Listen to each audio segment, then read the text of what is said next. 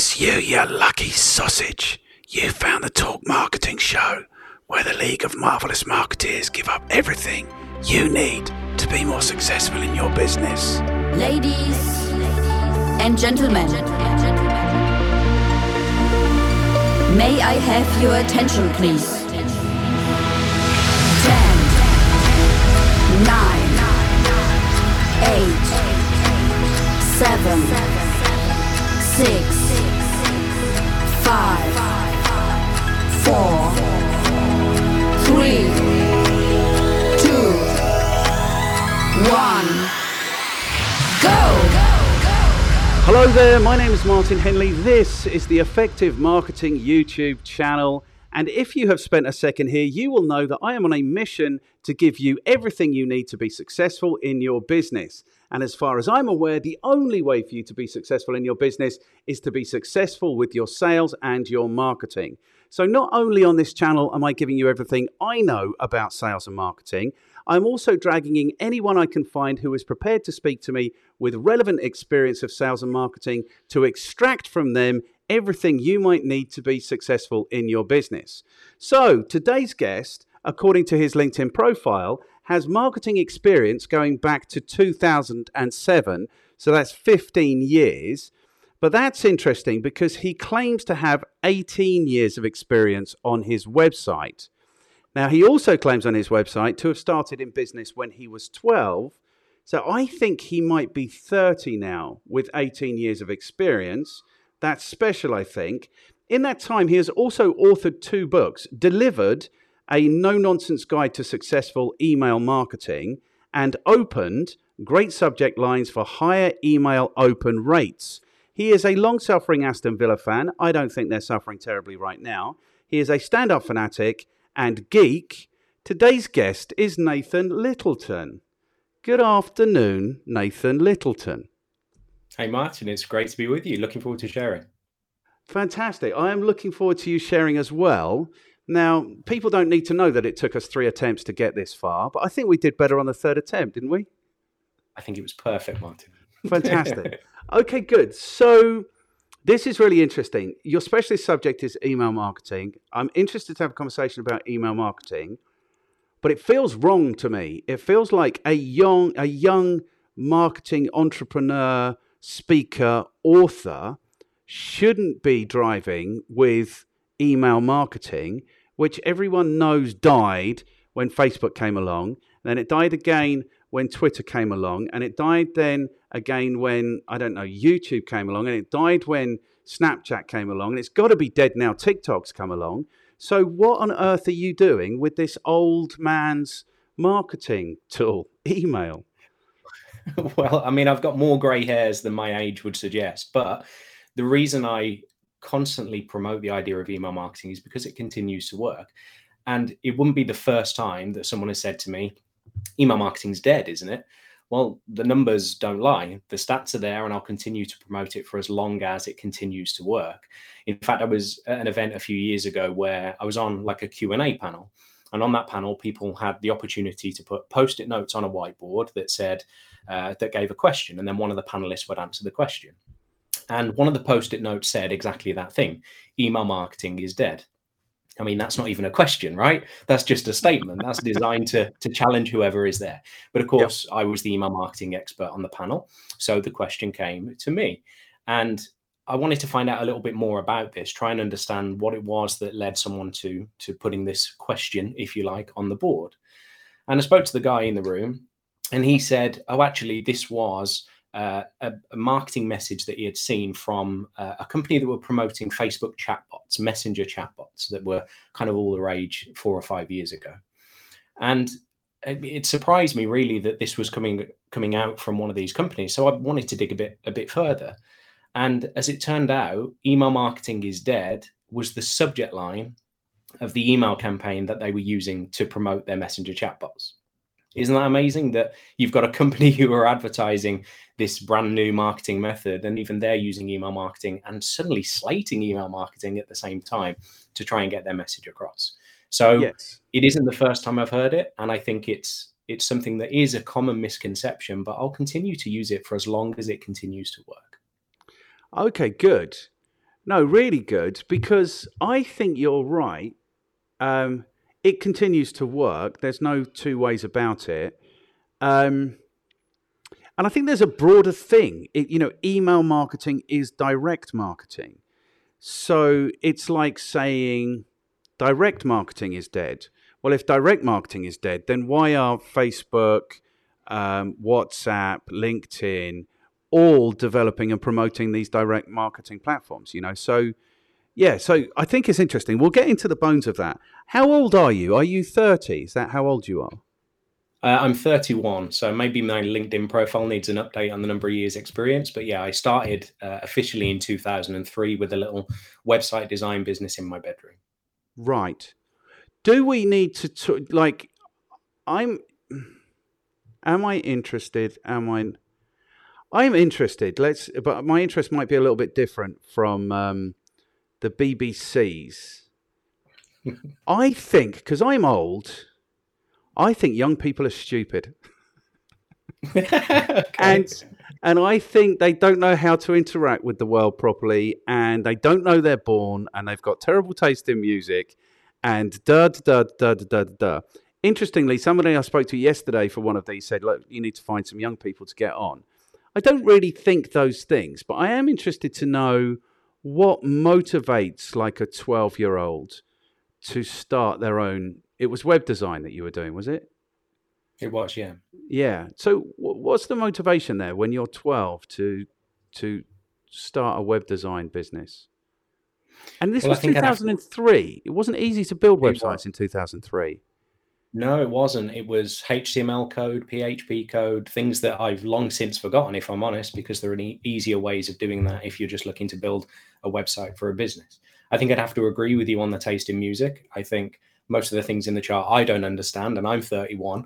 Yep. And yeah, I think when I was 12, my key driver was my friends were earning some money from paper rounds, and I had an opportunity using skills that I'd already learned to be able to build a business. So the websites that I was making when I was 11 or just turned 12 were websites for 12-year-olds. So they had games, jokes, funny stories. And of course, those same skills that I had to build those websites were exactly the same skills as people were using to build websites for businesses. You just needed a little bit of extra marketing knowledge to go on top of that.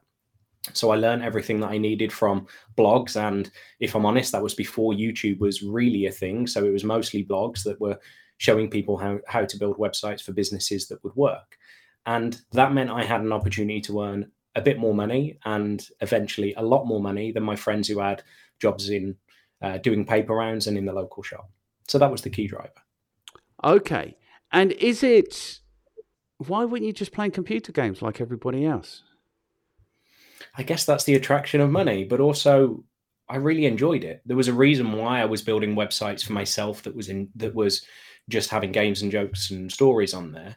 And I guess I found that more enjoyable than playing the PlayStation. And it's not to say I didn't do those things as well. I still went out with my friends. I still made dens in the forest and stuff like that. Okay. But I had a skill, and it was a skill that I genuinely enjoyed doing. It was a drive to learn something that most 12-year-olds weren't doing at that time.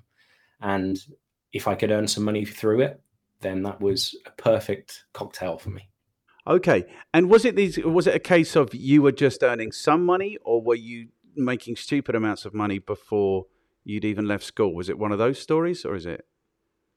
Well, when I started my first website, I think I sold for £80, which isn't a huge amount of money. It was for a little motorcycle secondhand dealer. And if I'm honest, that was probably something where I was still testing the water with, can I make websites for businesses?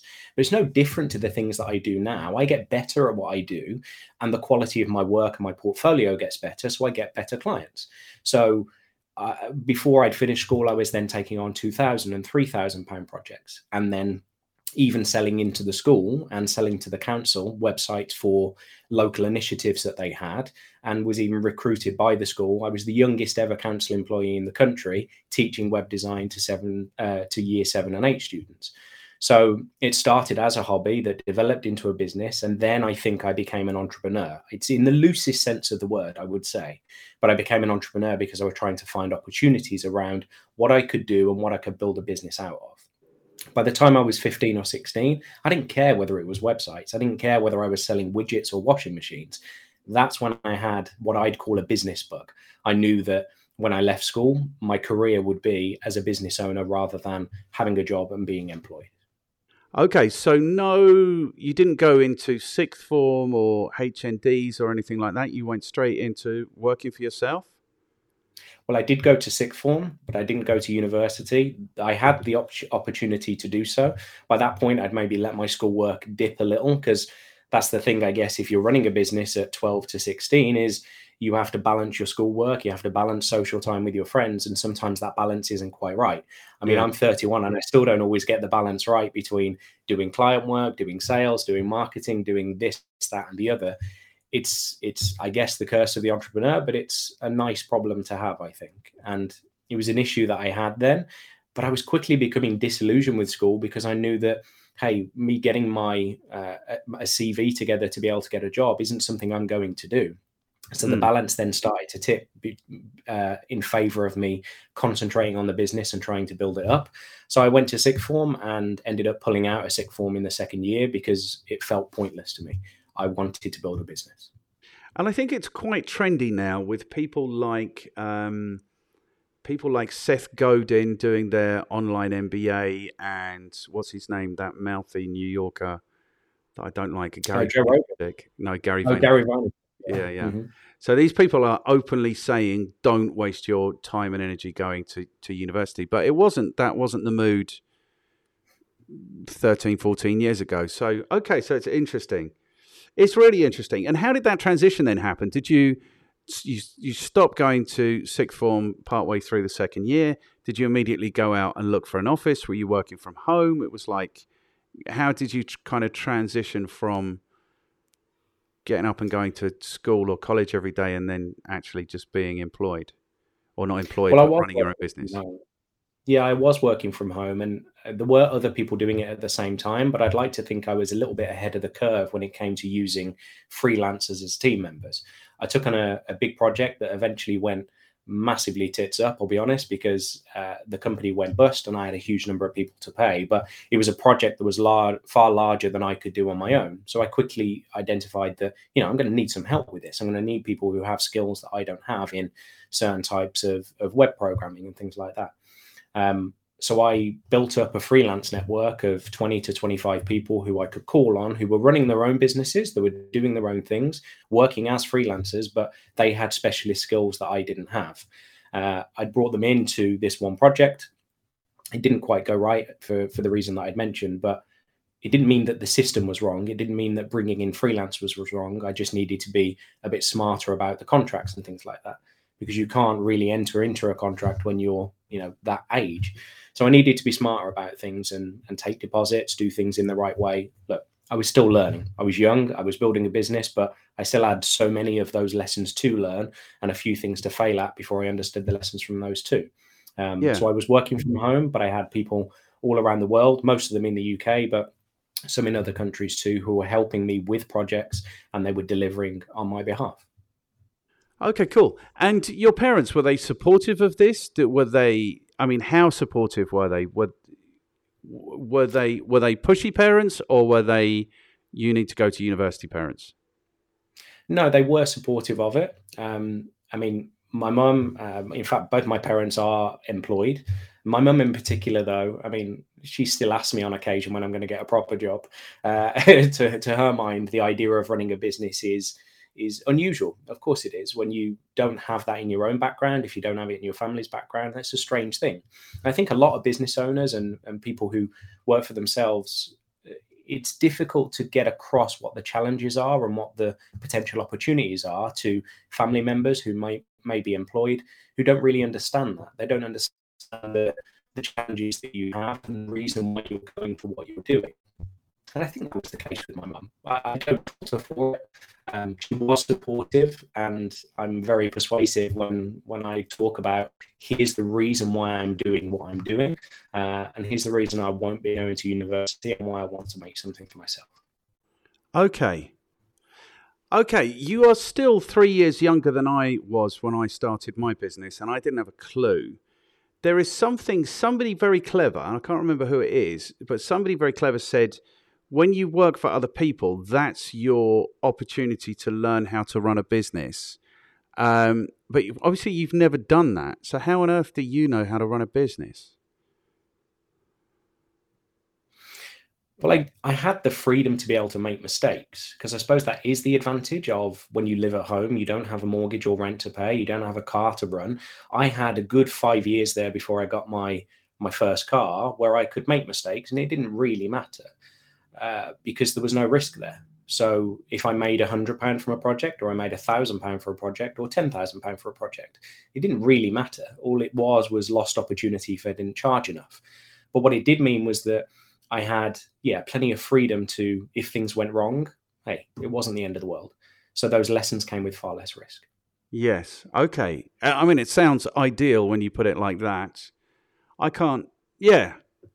I mean, it's a great story. It's a really great story, and it must have been a great experience. I think I'm a little bit jealous, but yeah, I wish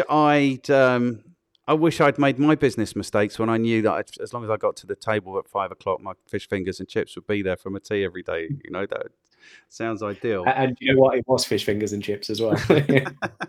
Excellent. And baked beans, I would hope, for the fibre. Oh, yes. Yes. But never let the baked beans touch the fish fingers. That was my rule. No, you're insane. Baked beans on the fish fingers. Come on. Okay, good. Okay, cool. So that's interesting. But we're here today to talk about your specialist subject. Your specialist subject is email marketing. So as you know, there's only 5 questions. First question, how are you qualified to talk to us about email marketing? Second question is, who do you work with? How do you add value in their lives? Third question is, what is your recommendation for people who want to get better at email marketing? The 5th question is, what should people read? And the 5th question is, who can you throw under the bus who might endure or maybe even enjoy to have a conversation like this with me? So question number 1, how are you qualified to talk to us about email marketing?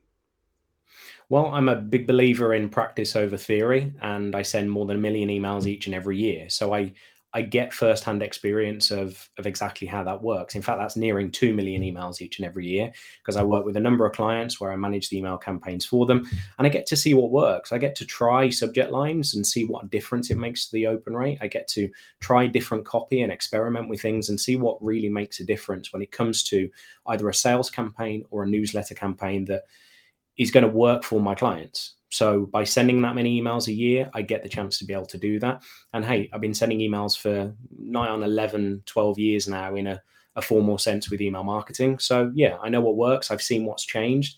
And I've also seen how it stacks up against other marketing mediums. So we were talking a little bit about that earlier. And I just think if I look back to 5 or 6 years ago, when people put so much effort, so much energy, and in fact, in some cases, quite a bit of money into building up, let's say, Facebook fan pages. You built up the likes there. You had, let's say, 1,000 or 2,000 fans. And the idea there was that you were building an audience that you could communicate with. Fast forward 2 or 3 years, and then Facebook moved the goalposts and decide that, hey, your message can't get in front of those people unless you pay for the ads. So your entire marketing strategy there through that one medium is dependent on one corporation's whim. The same applies when it comes to other forms of paid advertising, other things where it's one business that controls it. It's one platform. The advantage I think you have with email marketing is that it should be pretty safe for a number of years to come. Yes, there are the odd thing that comes in like GDPR, and there might be something else in the future, but that's a societal change. That's a political change that isn't going to impact what you're doing just because one company changes what it wants based on how it's going to drive its own revenue. So I'm a big believer that you should be operating in your own playground rather than somebody else's. And email marketing is a great way to do that. Wow. Genius. It's completely true. I was one of those muppets, like between 2007 to probably till I stopped running the effective marketing properly, maybe 2014, where I was saying to people, like, if you're doing Facebook advertising, pay for people to be fans of your page, because what you're buying is the opportunity to talk to those people forever. And then literally, like you say, like the gates closed, Facebook decided they wanted money for that. And I think that's fraud. And I say this to my groups. I teach digital marketing. So when we talk about social media, I say this to people. because they sold for whatever it was, those 4 or 5 years, the opportunity to speak to these people, and then they sold it again. So it's like, oh no, you paid to speak to these people forever, but now you're gonna have to pay to speak to them every time you want to speak to them. So I think that's fraud, and I think you're right. Okay, good. I think you're 100% right. That is the issue. And then also these other platforms are going to come and go. So Facebook, it seems to me, is struggling now. Like, definitely they're not handling the threat from Apple very well. I think they're struggling, and I think I don't know. I think they may not be around for. Yeah. Sorry, they've also struggled to keep up. You mentioned about young people earlier. I mean, I still use Facebook. I still like it. I still have all of my friends and my colleagues on there. It doesn't seem as attractive to people younger than me, what we'd call Generation Z, as it was for those age groups when I was growing up. Facebook came in just as I was leaving school, so it was a big thing. I mean, I even remember Friends Reunited. So if you wanted to stay in touch with the people you went to school with, you'd register on Friends Reunited and then find that only 4 or 5 people from your school are actually registered. Yeah. Whereas because Facebook had this critical mass, hey, it just replaces those things because everyone's on there anyway. And it was good, but it isn't as attractive to people of that age now. There are other things that Facebook haven't exactly caught up with. And I think you're right. I think Facebook are struggling a little bit. It's why they've invested in Instagram and WhatsApp, because maybe they see for themselves that the platform is maybe dying a little bit. They need to keep up, and they need to keep up much quicker. They do.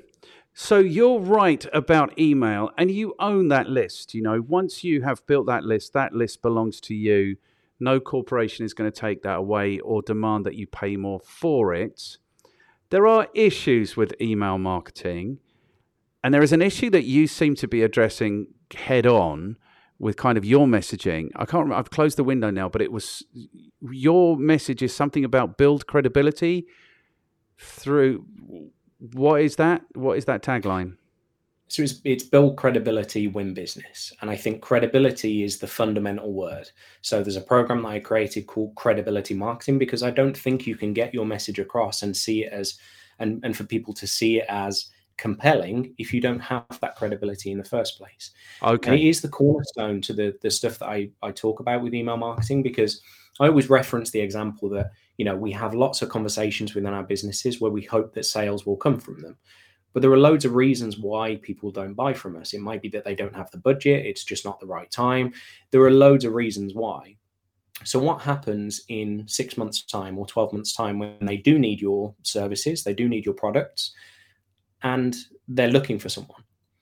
What are they going to do? Are they going to go on LinkedIn or ask a friend for a recommendation? Or are they going to go to the person who has stayed in touch with them regularly and consistently with high quality educational information that surrounds that specific challenge or opportunity that they're looking to fix? I like to think it's the latter, and the stats would prove that.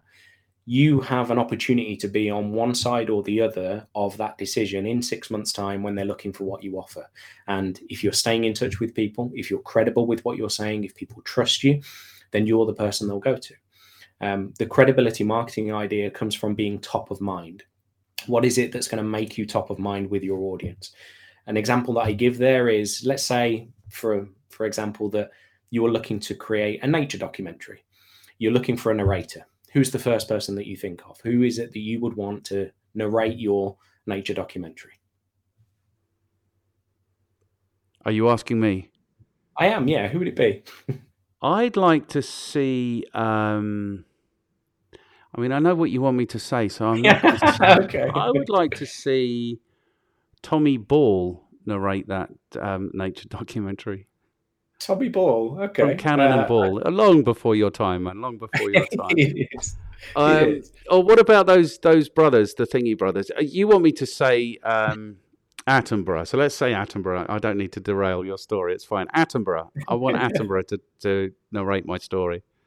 Of course you do, and for what it's worth, I think Attenborough would be much better than Ball or was it Ant and Dec? I think you were going to say then. No, Ant and Dec, the brothers. To me, to you. Like when you were growing up. The Chuckle Brothers, yeah, that's what I was going to say. Okay, that'd be hilarious. I mean, I would like to see a nature documentary narrated by the Chuckle Brothers. I have to say, it's a pigeon. It's a pigeon. Yeah, exactly. But I think you'd agree Attenborough would be your first choice. I mean, surely he's a national icon. Well, I think he would draw audience of his own. Do you know what I mean? It would be a marriage made in heaven. He would, yeah. And the point that I want to make with that is that he would be top of mind for most people when it comes to that specific need. And we can extend that to what we do within our own businesses as well. What is it that's going to make you top of mind when someone needs what you offer? Yeah. And I mean, more than that, if you are messaging them regularly, emailing them regularly, maybe they're not even looking for somebody because they've got a reminder that you are there and you do this thing. And so, that's what I think of, not top of mind necessarily, but front of mind is, that's somewhere in mind sort of space. That's not the issue I want to ask you about. What I want to say is, this isn't even a question. What I want to say is, email marketing is the least credible form of marketing. Everybody knows that email marketing is a crime. Everybody knows that email marketing is harmful, and everybody knows that people who do email marketing are scum. I don't know why I'm in such a strong mood today, but this is it. So this is my point. And when I teach email marketing, this is what I say to people. I am completely unaware. I've never opened a newspaper with the headline that says email injures, kills, maims.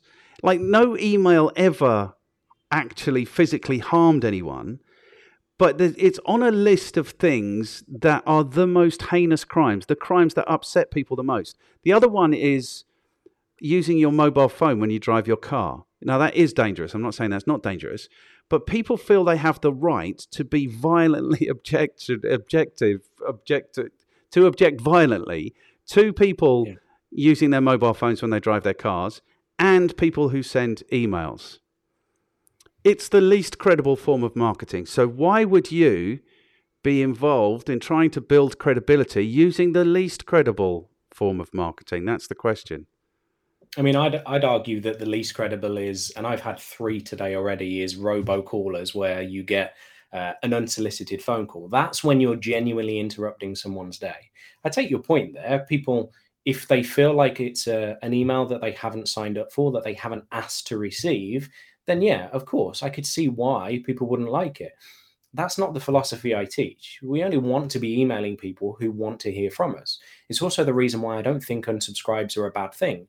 If someone unsubscribes, it's either not the right time for them and they don't see it being in the future, or they feel like it's something that they haven't signed up for.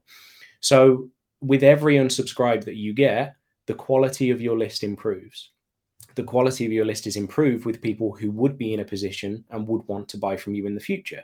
That's the reason we're doing email marketing in the first place, is to build a captive audience who do think that we're credible.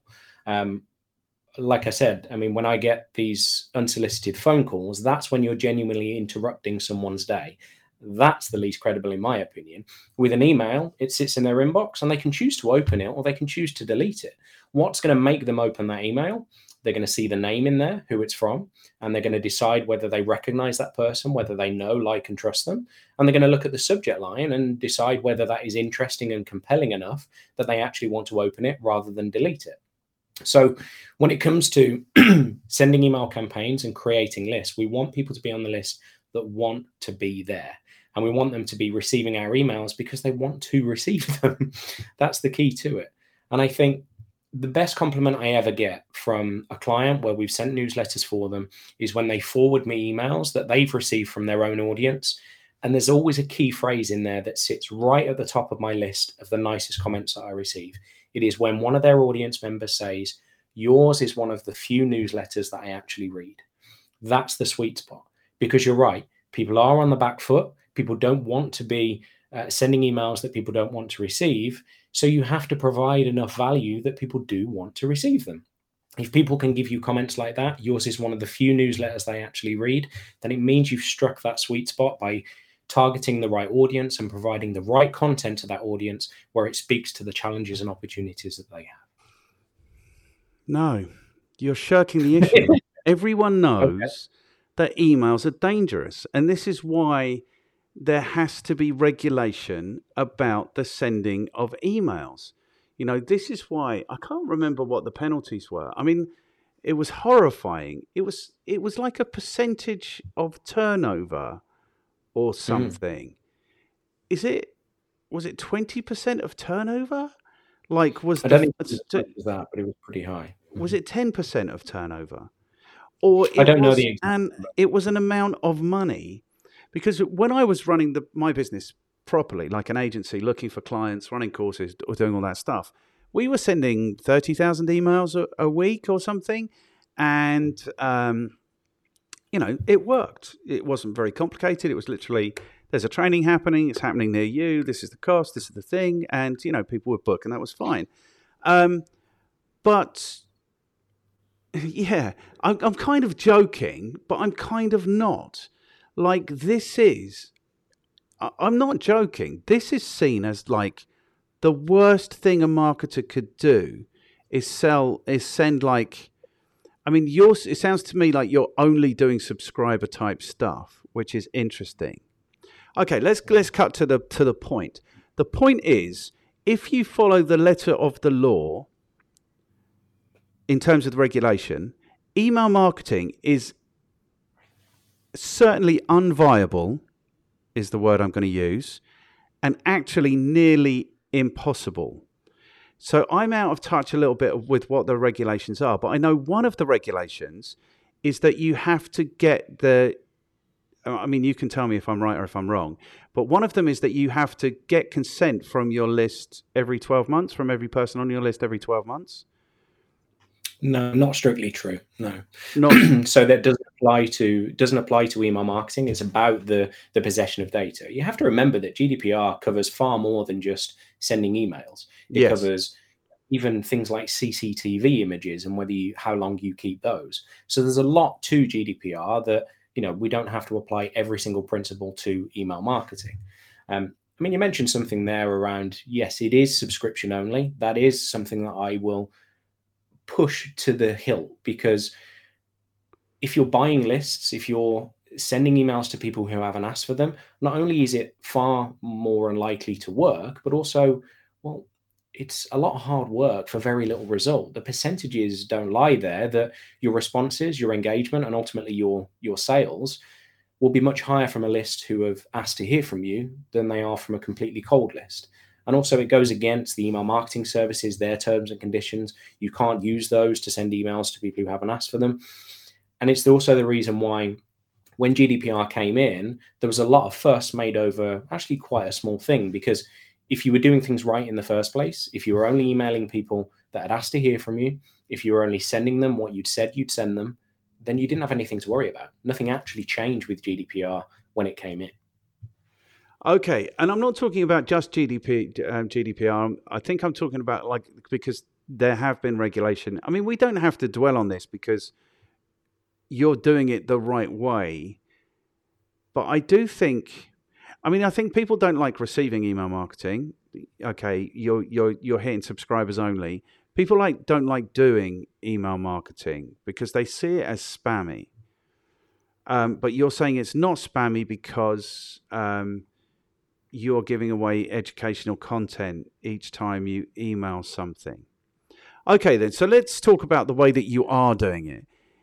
It takes a lot of time and energy and money to build subscriber lists. ? Okay. So I think it can do, and it depends how quickly you want to build your list.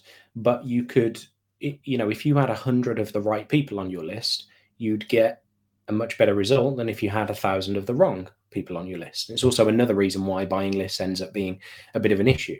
So building a list in the right way, where you're offering an incentive in the first instance, that incentive in the form of a lead magnet should be qualifying your audience through the title or through the content that is in there. If it speaks to the specific challenges or opportunities that your audience has, you stand a better chance of getting the right people on your list in the first place. And you can segment them by those challenges or opportunities and how they're relevant to the products and services that you offer. But you're offering an incentive to join your list. You're making it clear that they can unsubscribe at any time if it's not right for them anymore. but you're going to continue to serve them with great value content. And it's only by doing that that you build a list in a way that actually is quite inexpensive to build. Now, if you wanted to accelerate the growth of your list, then the right thing to do is to use the paid options that are available to promote your lead magnet. So to touch on what I said earlier, you can take them out of Facebook's playground and other social media platforms' playgrounds, and you can add them to your own list. That's how you get what ends up being quite an inexpensive way of building your list, because you can then continue to market to them for the price of whatever a MailChimp or an active campaign fee is right now, very little compared to what you'd be paying to reach that audience with Facebook ads. So promote your lead magnet, invite them to join your email list, and then you've got a constant stream where your list is building. How much it costs you to build your list is dependent on how much you want to throw at it. The principle behind paid advertising, it should be that I'd spend £1 million every month, every week, every day if I could, as long as I found a formula for the Facebook ads that meant that for every £1 million that I earn, I got £5 million back. That's what paid advertising should be. Now, it's easier said than done. I'm by no means an expert in Facebook ads, and I'd like to get better at that, which is why I get other people to do those for me.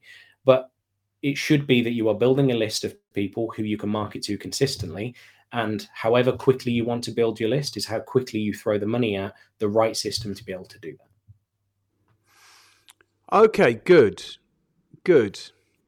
I just want to. Do I want to? I do want to.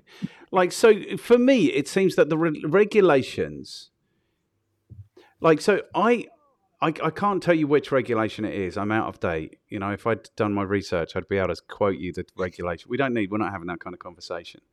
But I'm pretty sure you have to get consent, however people end up on your list, every 12 months. So bear with me. If that is the case, like a decent open rate so you send out an email every 12 months that says, hey guys, we've been working really hard delivering you great content, blah, blah, blah, blah. Just need to check in, make sure that you're happy to stay on our list.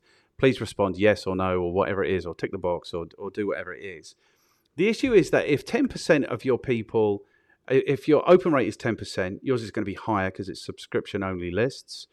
Let's say it's 30% actually open them, and then 10% of those actually engage with the email and respond to say, yes, I want it, then even in that instance, it works harder. The calculation I normally use is 10% and 10%.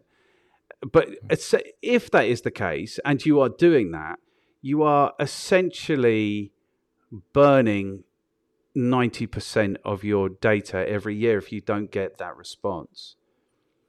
And that's what makes it really difficult. So even like you've mentioned MailChimp, like under, I don't know if it's GDPR, I don't know which regulation it is, but one regulation makes it illegal, or like you can't call a policeman, but you're not supposed to send the data abroad, which is, of course, is what you're doing if you're using MailChimp, because it's going straight to the States.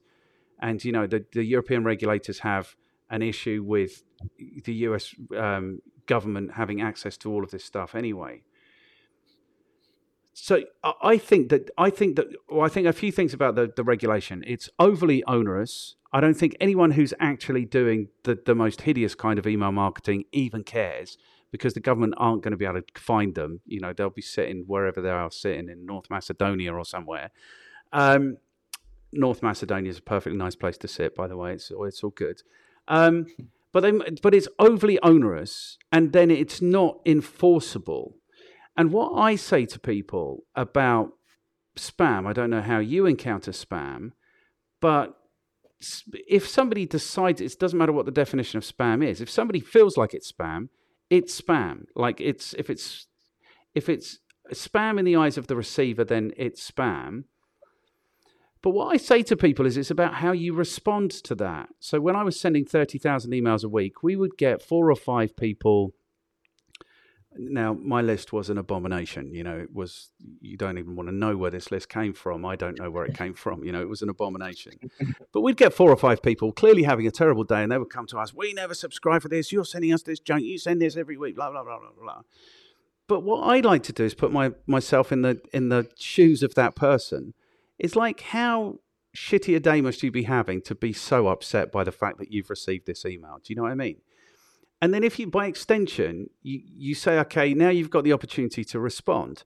So I had like a really nice little response, which was like, I'm really sorry if this caused you any offense, or um, what was the other word? Offense, or like hardship, but not hardship.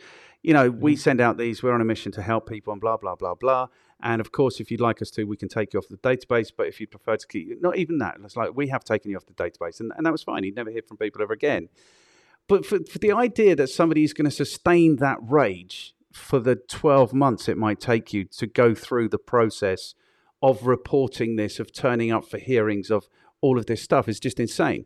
So that's what I think about the regulation, is that it's overly onerous, it's too much, and it's unenforceable, and it's not enforced, so it doesn't matter. So it doesn't make your job any easier if you're doing email marketing and everyone has this sense of that, I suppose. Well, to be absolutely clear, I mean, the 12-month thing isn't something I'm aware of. It's also certainly not something that I practice. There's no need to. There might be something in there about if you haven't communicated with someone for 12 months. I mean, there was a similar thing in place and has been for years from the email marketing service providers that says if you haven't emailed someone in 2 years, they shouldn't be on your list. And that's actually, again, just practice rather than it being a term and condition in their systems, because if you haven't emailed them in 2 years, there's a good chance that when you email them again, it's probably going to bounce, and your bounce rates will be high. The list is old. It was almost better to start from scratch in that first instance. So you have a responsibility to your list to do the right thing, irrespective of any regulations. I'll maintain what I said before, that when GDPR came in, for those people who were doing things right in the first place, had nothing to worry about, and they still don't. You're right that it doesn't really get enforced either. I don't think these things were put in place to target Joe Public, who has a little bit, 3,000 people on his list, and he's sending an email once a week.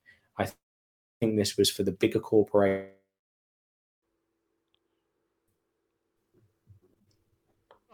What I was saying is, I think this applies to lots of marketing. Is actually the key to direct marketing, which is what we're talking about here, is having a sense of how to approach people, even if it's completely unsolicited. Like, I started my career cold calling, selling advertising. That's what I did.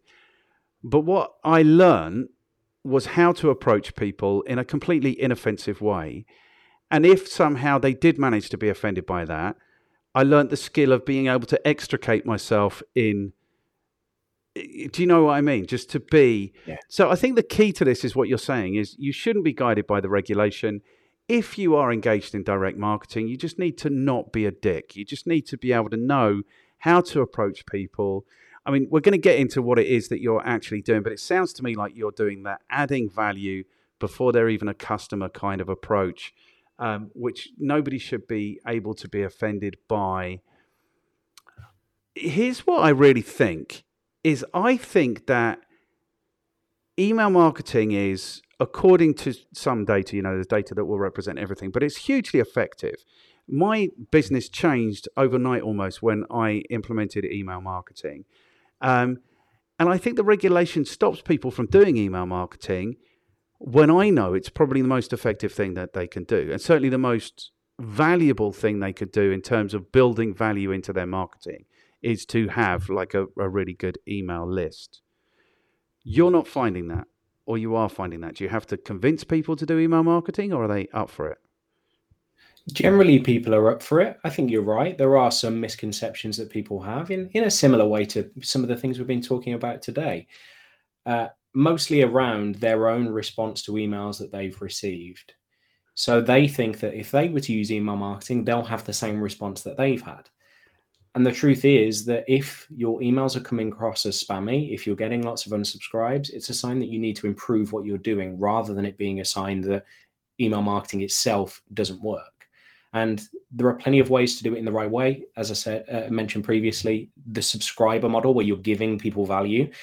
The key thing there is it's the giving of the value that earned you the right to be able to send a sales message. Now, I mean, even being offended by a sales message to me feels like a strange thing. However, if you have a sales message that is follows chunks of value in the form of blog posts, in the form of articles, in the forms of stories, where there's a message that can be gleaned from it that again speaks to the challenges and opportunities that they have. If the sales message that comes at the end of that is a way that you can shortcut some of the things that you've been talked about with a paid product or service that will help you to make the most of it, I find that a very difficult thing to get offended by. And I think it would be a huge challenge to be putting that across and finding that people are offended by it and wanting to unsubscribe. Like I said, the value that you give is what earned you the right to be able to send those sales messages. 100%, and I'm with you. Okay, but this also is, I told you I had issues, didn't I, before we started? So we're just still working through my issues. Also, if you're building subscriber lists, that's not without its issues. Now, don't judge me, but let me just tell you a recent experience I had is I started to build a list. I produced a course. I was going to sell the course online, and I started to build a list. And then COVID kind of happened, and people were still going on the list, but I wasn't doing anything about it. By the time I decided to do something about it, I think I had about 1,000 people on the list. And I hit the send button. It was with MailChimp. And I had about 950 people on the list. 900 of those went away immediately, not valid emails, or I wasn't allowed to send, or something. So I don't know. So what I'm saying is even building the list through a subscriber model isn't without its challenges, I think is what I'm saying.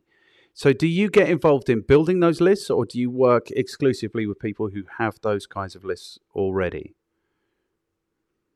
It's about 50-50. There are a number of people I work with who already have their lists. Some of them are old, in which case we need to go through a verification process. So I use a tool called MailerCheck, which is made by the same people who make MailerLite, which is a great tool. And it will verify the email addresses for you. It's incredibly inexpensive, but it then means that you reduce the chance when you send that first email of getting bounces, of getting emails that aren't valid for one reason or another. So that's the first step that you can take. The question I'd ask you there, Martin, with your list that you had there is, if you've got 900 out of 950 people on that list that those emails didn't go through for one reason, what those reasons were. Is it that they hadn't been emailed for a long time, so that they bounced? Was it that MailChimp wouldn't let you import them because they were info addresses or things like that? There will be a number of reasons there, but the messages that you get, the statistics that you get as to why those hadn't gone through, will be able to tell you a lot about what the issue is. Yeah, they were collected through a MailChimp form, so straight into MailChimp. So MailChimp knew whether they'd been collected through their forms. Mm-hmm. I don't remember what it was. I think it was probably 12 months. Maybe it had been a couple of years since I started the list, and I don't know, it was growing out, 1,000 in 2 years, 52 weeks, I don't know, what is it, 40 a month or something. So maybe some of them had been there for 2 years. I don't know. I remember what I was feeling is that MailChimp were charging me for this, and then when I came to use it, it wasn't. And, that's what upsets me. These organizations do upset me. But how do you avoid, okay, so there's another issue. That's one issue, actually knowing that the emails are going to be valid when you come to use them. Another issue is, did you know this was going to be challenging? Oh, I'm all up for it. Oh, challenging. Okay, good. So another issue is, I might argue that we call them lead magnets. So if people are signing up to be on your list, I've only got one more issue on this and then we can move on. Mm-hmm. But if people are signing up to be on your list for something that's free, then are they the sort of people who are actually going to spend money with you, or are they the sort of people who just like to get things for free? Well, it's a great point. I think there will be some people in there that won't ever buy a product or a service from you. And the purpose of providing them continuing value after that and knowing what your value ladder is. I'm a big believer in a value ladder model where you have, if someone has £10 to spend with you, do you have something that you can offer them in the form of a mini course or a book or an ebook? If someone has £50 to spend or £100 to spend, right up to if they got £50,000 or £100,000 to spend, what do you have to offer them? And they will qualify themselves into those categories if your sales messaging is as clear and as consistent as it can be. So if you have a value ladder, if you continue to provide value on an ongoing basis consistently, then what you're looking for is the cream to rise to the top. And those people who, as you suggest, some people will just want the ebook and they won't buy from you in the future, well, there's a good chance they'll unsubscribe. And again, that's why I don't think unsubscribes are such a bad thing, because those people probably wouldn't have bought from you anyway. And hey, if they see a message from you in the future, they might opt in again. That's fine. But with every unsubscribe, the quality of your list improves. Those people, if they wouldn't have bought from you in the first place, means that you can concentrate on the people who will. 100%. Okay, good answer. And I suppose it's all part of the customer journey, isn't it? They need to know, they need to be aware of you, then they need to have a deeper awareness of the value, exactly what it is, what it's going to cost, all of those things. So maybe you are always taking somebody from a free position to a bought position. That's fine. Okay, third challenge on this question of building lists. Photographers.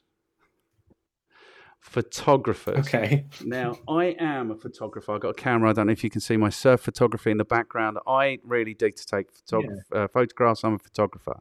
Photographers are a pain in the ass.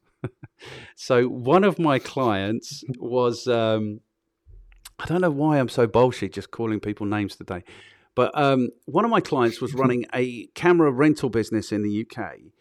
And I'm not over-exaggerating the point where he had lead magnets set up. He was building databases, et cetera, et cetera, et cetera. People would sign up for his stuff. Photographers would sign up for his content, his magnets, whatever they were. And within 3 email sends, they would be reporting him as spam. Now, I know that photographers are a particular breed of weird people who feel like this, like they're being spammed, even if they only signed up for something as recently as 3 weeks or 3 months ago. But there's no catering for how weird people's attitudes are. Do you know what I mean? And how weird they're prepared to behave. So what about that? What about people reporting you for spam? Does it just not happen in your world? It sounds unlikely. There's the odd one, of course there is, just in the same way that there's the odd unsubscribe. You know, there are a number of reasons why people report the emails that they receive as spam. In many cases, it's that they don't remember signing up for it, or it just isn't relevant to where they're at right now. And so many of the challenges you've talked about here, and I think they're all valid ones, so many of them can be fixed by doing one of, I'd say probably 3 things. The first is consistency. So if the quality of your list goes down because you haven't emailed in a year or 2 years, well, the way to fix that is by sending more consistently. Similarly, if you aren't getting the results you're looking for in terms of the sales messages that you're sending, there's a good chance that you're not sending enough value consistently, which earns you the right to be able to send those sales messages. So that's the first point there. I think the second is, and this is probably the key one, tell people what you're going to do and then do what you've said you're going to do. And that's about the content that you're sending out. It's about how regularly you're sending out. It's just about managing expectations. And I always talk about this when it comes to, you must remember this, you may have even had one on your own website. I certainly did 15 years ago. I had a little box on my website that said sign up for my newsletter. Now, I don't know about you, I've never really been excited by the prospect of a newsletter. But what I would be maybe a little bit more excited by is someone positioning the exact and specific value that would be given within those emails. Because people know what to expect when they see a box that says sign up for our newsletter. It will be probably boring, it won't be very valuable, and it's probably going to be news about them, about changes to their office address or their opening hours and things like that. But actually, if you're sending educational emails, you should be positioning that value on the website where you're asking people to sign up. It manages expectations and it increases the signups in the first instance too. So rather than saying sign up for our newsletter, it'd probably be better to say, enter your email address below, and every Friday, I'll send you my top business building tip. If you were a personal trainer, I'll send you my top tip to stay on track over the weekend. It's positioning the exact value that you're going to be offering. It's explaining exactly how often you're going to be sending out. And then you have to be consistent with doing what you've said you're going to do. So they're the 2 things. I can't remember what the third one was. I'm sure there was a third one. It will probably come to me. Yeah, I think there was a third one.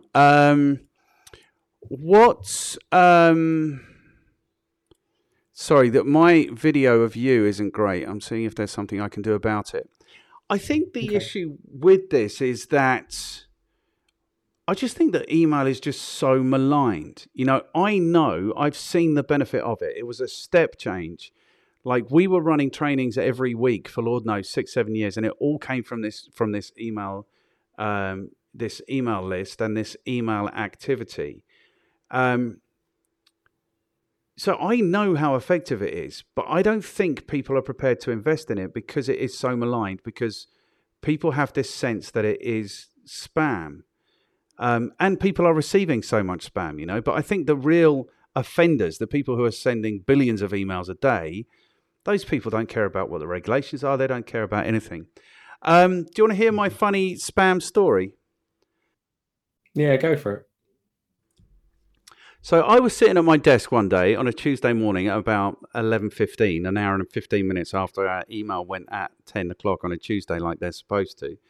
And I got a call, and this guy said to me, you spammed us. And I said, okay, well, do you mean that you received one of our highly informative and useful email things that we put out? And he's like, yeah, you spammed us. And I'm like, look, I'm really sorry that you feel like that. We're on here just to help people, but, not to worry. If you go to the bottom of the email, there's like a subscribe. It's highlighted in blue or purple or whatever color it was. And if you hit that, you'll never hear from us again. He's like, no, well, we can't press that because then you'll know we're here. And anyway, I can't see it. And I'm like, well, it's there and it's highlighted in blue or thingy, whatever. And he says, yeah, no, I can't see it. And I'm like, are you sure? It's like, it's really clear. And he said, no, I can't see it because I'm blind. Okay. And I said, okay, that's, I'm sorry about that. But then if you're blind, who is it who's offended by the email? Who's upset by the email? He said, well, it's my wife. And I said, okay, well, put your wife on the phone and, I'll explain it to her and then we'll get it resolved that way. And he said, no, she can't come on the phone because she's deaf. So I'm not even joking you. I had to go round their house to unsubscribe from the email. I said, look, I'll just take you off at our end. No, we want to see it. So literally I went round their house to take them off the email list. And that's my funny spam story. And I had a cup of tea and a biscuit and stuff. And we all ended up being friends. It was fine. I mean, there's maybe a whole conversation around accessibility that goes beyond what I know about how to make emails accessible. But it's an interesting point. We never know who's on the other end of the emails that we're sending out and what perhaps issues they have, what challenges they have in their own world that make things a little bit different to what we're expecting. Yeah. And I mean, I've got another one. Like what I used to say to people, or what I say to people on the course, is that you're marketing to people in their pockets at that very time. So I used to run courses in Malta, and famously, there's 2 supermarkets in Malta. There's only 400,000 people live in Malta. And basically, both of them had been sending SMS messages at 2 o'clock in the morning. So they're basically waking up the entire island at 2 o'clock in the morning with their marketing. And my instance of that was I used to have regular clients, and I had my invoicing system used to email them the invoices, but it would invoice them at 2 minutes past midnight on the 1st. So 1 January, I got to my desk at like 4 on the 4th of January, whatever it was, and a customer phoned me. He's like, "Oh, Martin, thanks so much for thinking of me on New Year's Eve." And I'm like, "What is he talking about?" And he's like, "Yeah, no, I didn't get many messages from suppliers, but yours came in at 2 minutes past midnight, and I was really grateful that you were thinking about me." And essentially, what it was is, like you can imagine, he's at his thing, and they're all doing Old Lang Syne, and then his phone dings, and then it's like, "Oh, I owe Martin money." So I think you have to be careful like that. Is what I think. Yes, yeah. So you have to be careful like that. So let's talk about. Do we talk about segmentation? We could talk about segmentation. The thing is, you have to have the data to segment by, is the challenge here. So we know that if it's a sign-up form, the fewer fields there are, the more sign-ups you're going to get, but the less useful it is because the less information you have to segment them by. Do you have... I agree, and that's actually a really difficult way to segment, but I also have a few challenges around whether that's the most effective way of segmenting. Now, if you've got fields within your sign up form, yes, that's a great way as long as they're going to be useful to you. I think it's interesting to explore, though, how you might be able to segment people by the way that they signed up for the list in the first place. So, if you have sign up forms on a website, signing up for a specific lead magnet is segmentation in itself. They're going into one list rather than another, or they're getting one tag attached rather than another. And if the title that you use for your lead magnets is about a specific challenge or opportunity that they have, I think that's the most effective segmentation because it's already qualifying them into a specific area of your business. I'll give you an example. So I have an ebook called 20 Best Subject Lines. The title of that in itself helps to qualify people as being interested in my services. Because if you know what a subject line is and how it corresponds to the results that you get from your email marketing, that makes you an ideal customer for me. The suggestion that it's about subject lines rather than email marketing generally is also good because that means you've probably tried it once. You've tried it and it either hasn't worked or you're looking to improve the results that you're getting. So 20 best subject lines qualifies my audience as being relevant to my products and services, but also qualifies their experience. That's the best segmentation I can get rather than someone saying, hey, I'm interested in email marketing, or I'm interested in digital marketing generally, or I'm interested in marketing strategy. They've qualified themselves just by being on the list in the first place. 100%. 100%. Okay, so are you doing fancy like drip feed Infusionsoft type email marketing, or is it more kind of standard newsletter type stuff? Kind of which camp are you in? There's a combination of both. So for people who would join my list generally, there is a welcome sequence that does technically go over a year. The emails start relatively frequent. So there'll be a couple of emails in that first week. That's not a huge number. And they get slowly more infrequent, but it's designed to put them into specific categories where I can. For everybody, they will sit within a newsletter list. So they will receive what I'd call continuity emails. They're designed to just provide a touch point, make sure that I'm top of mind, provide a little bit of value on an ongoing basis. So there is a combination of the two. And when it comes to things like courses or specific sales funnels, that's when the actual automations really come into their own, because you want to either push them to a product or push them out. And when I say out, I don't mean unsubscribe. I just mean to sit on the list ready for a rainy day to continue to receive newsletters. But the sales funnels, that's where the automations do really come into their own. You want them to buy. And if they don't buy, you want to qualify them out and make sure that they're just receiving emails on an ongoing basis. Okay, good. Open rates. So on your website, or I think you might have told us already, that the open rates are to do with the subject lines and they're to do with the name. What is a good open rate in your experiencing? What sort of open rates are you achieving and should people expect to achieve? I think you should be aiming for over 30%, which doesn't sound like very much when you think that there's then 70% of people who aren't opening. But actually, there are a number of things behind that as well. Open rates are an indication. It's not an exact number or an exact percentage. For those clients who we build a list from scratch with, it isn't unheard of for us to be getting consistently every single week or every single fortnight, depending on how often they're sending out, to be getting 50 to 60% every single time. And I think that's a very good open rate. I think if you're getting higher than that, it probably means you're not pushing your list ever so slightly hard enough. Or the fact that the list is so small that, if you're sending to 10 people, I'd be disappointed not to get 70 or 80% open rate. So yeah, I think if you aim for 30 or higher, or if you're starting from scratch, you should be getting 50 to 60%. Wow. I think that's high because it is. Yeah, well, I think the standard is somewhere between 8 and 10%, is it? Is that that's what's quoted typically you can expect? It can be. I think 20 to 25 tends to be about the average that I see with clients who are, they've already got a list. Maybe they haven't sent to it for a long time. You don't have to work very hard to get 20 to 25%, which is why you should be aiming for over 30%. Yes. 8 to 10%, I'd be very disappointed with. And I'd see that as mostly a symptom of cold lists, purchase data lists. and lists that maybe haven't been obtained in quite the wrong way, quite the right way, I think you should certainly be getting much higher than that. Okay, good.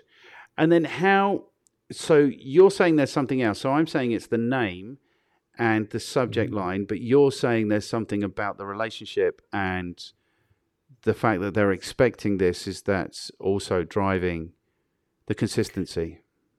Well, that's what influences the response that they have to the from name. They'll see the name, they'll see the subject line, and they'll make a decision on whether they want to open it. That decision is influenced, I think, in a big part by the from name, because if it's something they know they've signed up for, if it's a name they recognize, it's a name they know, like, and trust, then you stand a much higher chance. It's why even when I work with bigger businesses, I always recommend that the email comes from a person's name rather than the company's name, because you want them to have a personal relationship. You want them to have a name of a person they recognize rather than a faceless organization. So that's a key thing. There are a few other things that influence the open rates. We can talk about deliverability and whether your emails are being delivered to the inbox in the first place. But for most people, that's something that you look to do to refine what you're doing as you improve it. It's probably not a conversation to have if you're just starting out or if you're still exploring what you can do with email marketing. Okay, cool. And then with the name, things like gender and those things come into play, don't they? I've got a funny story about a name. Do you want to hear my funny story about a name, sender name? Mm-hmm. So I was teaching in London, and this lady had flown in from Mexico to do it was like a Digital Marketing Institute course. And we got to the email part, we're talking about names and things. And she was selling investment advice, basically. She had huge lists in Central America. And she was emailing these lists, and it was typically middle-aged men who have money to invest. And so when we started talking about the names and what names people might respond well to and stuff, she started laughing. And so I asked her what was so funny, and she said, "Oh, it's nice, we get great opens from our emails." I'm like, "Okay, why is that?" And she says, "Well, I think it's because of Natalie." And I said, "Well, who's Natalie?" And she said, "Well, Natalie sends all of the emails." And I'm like, "Okay, and who is Natalie?" And she's like, "Natalie doesn't exist." So basically you had all these Central American men going crazy for these emails from Natalie, and Natalie doesn't exist. So yeah, I think it's the thing I think about email more than anything is that there's steps in the process, and every step in the process is an opportunity just to tweak it a little bit more to get more and more value out of it. That's kind of what I think. I agree, yeah. And I think you make a good point there when it comes to open rates, that, there are plenty of industry benchmarks on there. MailChimp publish a report every year that talks about the open rates for specific industries. I think they're mostly pointless. Not to say it was a bad question. It was a great question, but the only thing you should really be looking to do is improve on the open rate you get from your last campaign. If you got 10% last time, aim for 12%. If you got 12% last time, well, aim for 30% ideally, but you're looking to improve what you're doing bit by bit, both in terms of open rates, in terms of click rates and engagement. But ultimately, if you're looking to drive revenue from your email campaigns, what are the results that you're actually getting that's putting money onto the bottom line? Yes. And that's it. And that's my business was called the Effective Marketing Company. And it's because of that. There is always the opportunity just to turn the screw and make it a little bit more efficient and a little bit more effective. And that was always our approach. But am I right in thinking that there are issues now with open rates and iOS devices not reporting open rates, or is that happening? Yeah, it is. So it came in, which is when the new iOS, and the update essentially meant that people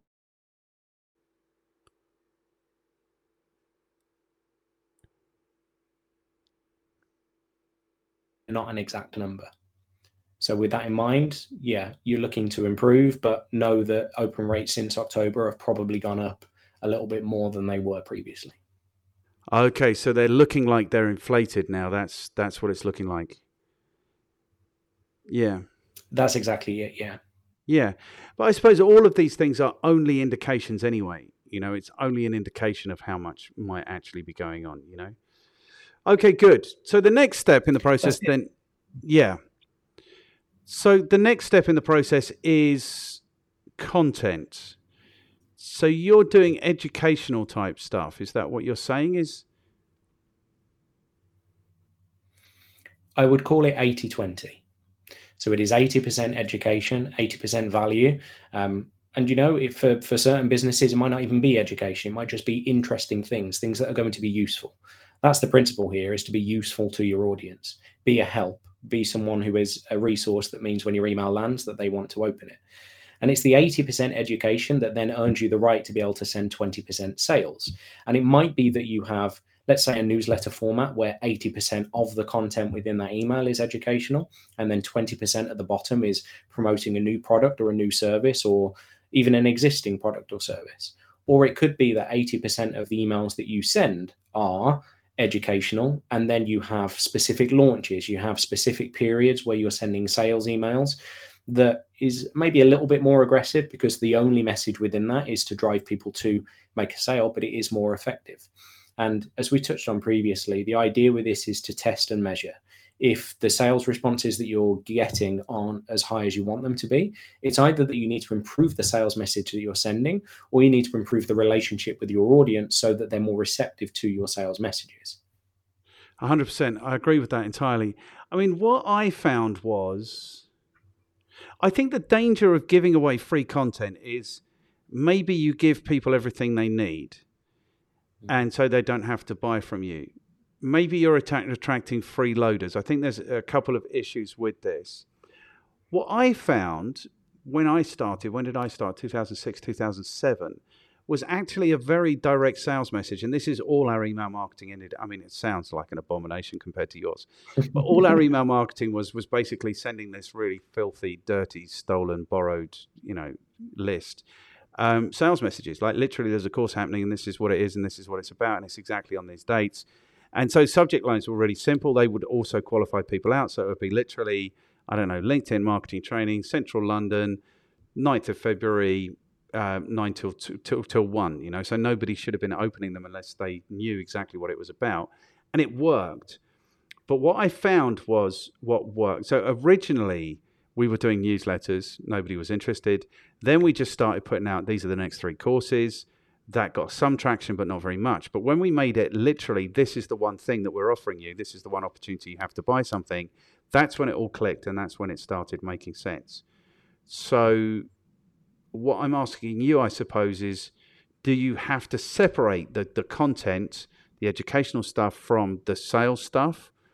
Or how do you work that?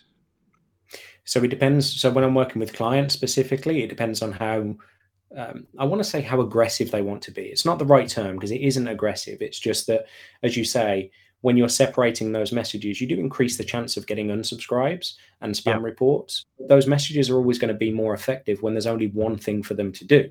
So I generally make a blend of the two. There will be promotions at the bottom of newsletter emails, but also I have launches to do. I have new products and services that I release that if I didn't do a launch that had a dedicated sales campaign of several emails, then it isn't going to get me the results that I want it to get.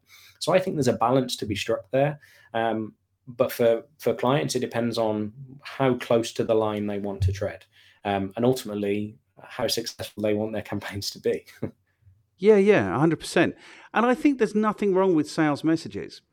Yeah, I mean, I seem to have like a dozen little stories that are coming to mind. I ran a course, like a half day once on email marketing. I only ever did it once. But there were these 2 guys at the back of the room and they wanted to say something throughout. And then at the end they did. And their question was, how often should they send emails?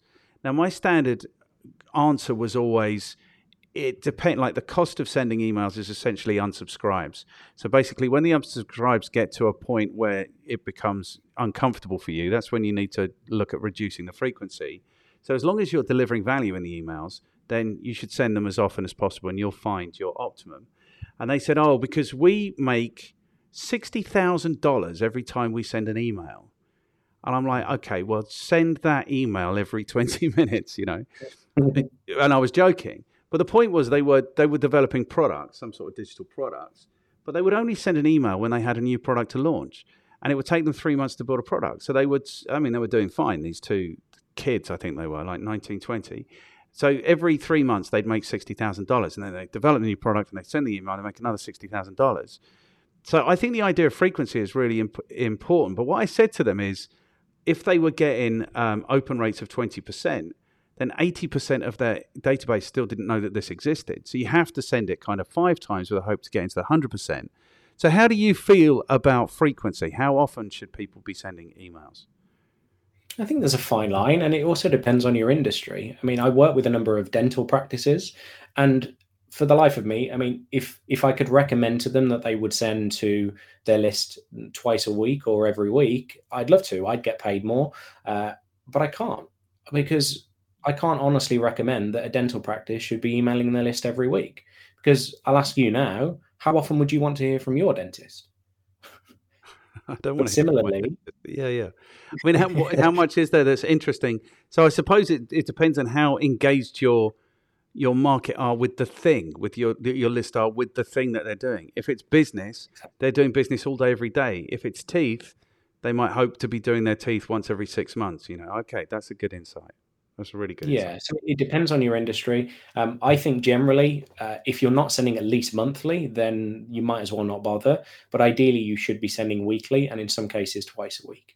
There is a line to be struck there between how often your audience wants to hear from you, but also for your small business owners, how much time do you have to be creating content, to either be collating content from where you're putting out elsewhere onto YouTube, on LinkedIn, onto your blog? There has to be a balance that gets struck there to make sure that you can do it consistently. Not just when you're quiet, not just when you don't have much client work on, but also when you're at your absolute busiest. So it might be that you even batch up your emails. You know you've got a free couple of days, so you write your emails for the next 6 months. That's a great thing to do, and you know that your emails are going out every Friday morning, for example. You have to make sure that you can be consistent with it, even when you're at your busiest. And if that is only every fortnight or every month, then that's better than being inconsistent with it, where you send an email and then they don't hear from you for 6 months.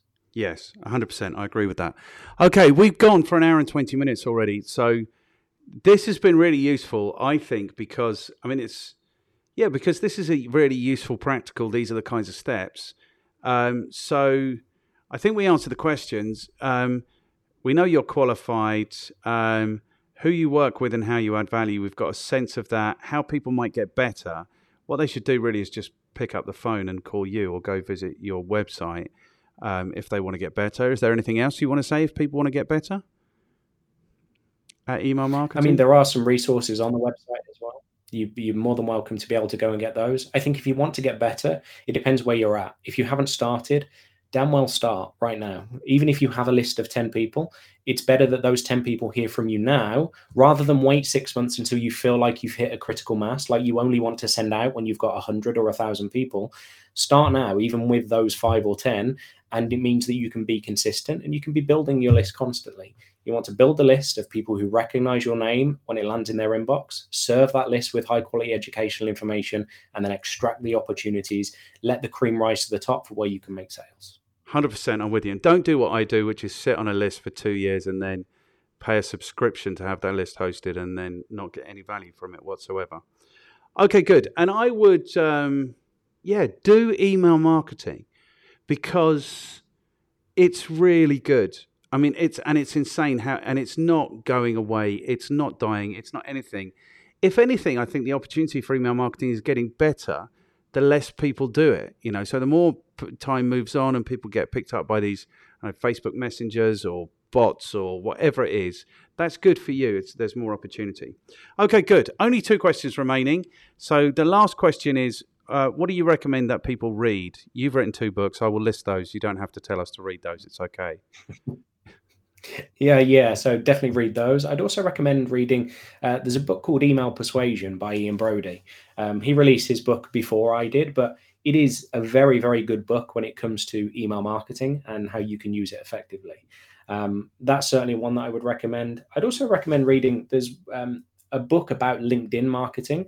I think it's called LinkedIn Bound by Sam Rathling. She's one of the people I'll recommend you speak to, in fact, which is a very good book. I think even if you're a starter with LinkedIn, or even if you're reasonably advanced with it, it's a good book to understand how you can use it effectively for lead generation and for making sales. Fantastic. And then most people will recommend that I speak to two people at least. So you're saying, was it Lynn, somebody? Sam Rathling. Sam Rathling. Yeah, so she specializes in LinkedIn, is very good. I'd also recommend you speak to Anthony Steers. So Anthony's someone that I work with a fair bit. I've shared the stage with him on a number of occasions. I think what we do dovetails reasonably well.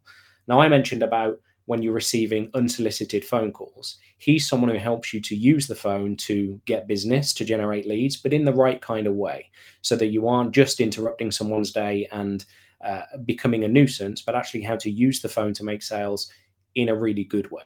So we work together on a number of things because the two dovetail quite nicely. I always recommend that if people are feeling like they want to go out and find data lists, the best thing to do is to probably call those people and get permission to send them an email or send them something of value. And he calls it a test drive, where you're giving someone an opportunity to experience your business without actually parting with any money. So yeah, the two things dovetail really nicely. He's a great guy and a great speaker. And I think he'd be great to have a chat to and to be challenged by you too, Martin. Has it been too I have been particularly challenging today, I have to tell you. Hey, it is absolutely fine. Do you know what I think as experts, I think if you go out there and you want to put your message across, you have some expertise, I think you should be able to have that expertise stand up to challenging questions, whether it be from the stage, whether it be in video interviews like this, on podcasts, whatever it might be. Your expertise should stand up to any challenging questions. It really should. You're more than welcome. Good. Thank you very much. And what I kind of think about it is, as speakers and as marketers, we kind of build our presentation. Do you know what I mean? So we build this veneer of this is the way we present. And what I hope to do with these conversations is just dig a little bit deeper, maybe, because I think that's where the real value is. You know, and you've delivered loads of value. This has been the most practical of all of these conversations, of literally how you go about doing this through the steps. So, man, thank you so much for your time. I've thoroughly enjoyed this. About these people, like what works best is what Warren did, where he sets up like a little LinkedIn introduction. Might you be able to do something like that for me? Would that be okay? Yeah, happy to. Okay, you're an absolute legend. Okay, cool. Then we are done. Thank you so much for your time, man. What we will do is we'll say goodbye now for the few people who might actually see this, and then I'll stop recording. We'll say goodbye like normal human beings. But man, I have thoroughly enjoyed this. This has been really useful. I think what I'm feeling now is the absolute authority that you've brought to this conversation. Do you know what I mean? Absolutely no nonsense. I've brought all the nonsense, and you have just batted it away perfectly calmly. Like, I accused you of like relying on this old man's technology. There's no two ways about it. People trust email. People like email. Everyone's got an email app on their phone when they receive it. You know, everyone has an email inbox. Like, this is the way that people receive a significant amount. Like, nobody ever received any really important business news through Facebook Messenger or through LinkedIn Messenger or through, you know, so this is the way that people are communicating. And it's no surprise to me that it's not going away. It's not dying. It is probably the most effective form of direct marketing. And that's why all of these other platforms are emulating it, you know, building their own messengers. It's why Facebook went out and bought WhatsApp, you know, because direct marketing is what works. Having direct conversations with your prospective customers and your customers works. Of course it does. Okay, good. I got carried away then. Man, I have thoroughly enjoyed this. Thank you so much for your time. And maybe in 5-6 months, you'll hear from me again, and I might badge you about for some more information about how people build credibility through email marketing. That'd be great. Mine has been an absolute pleasure. Thank you. You're a star. Thanks, man.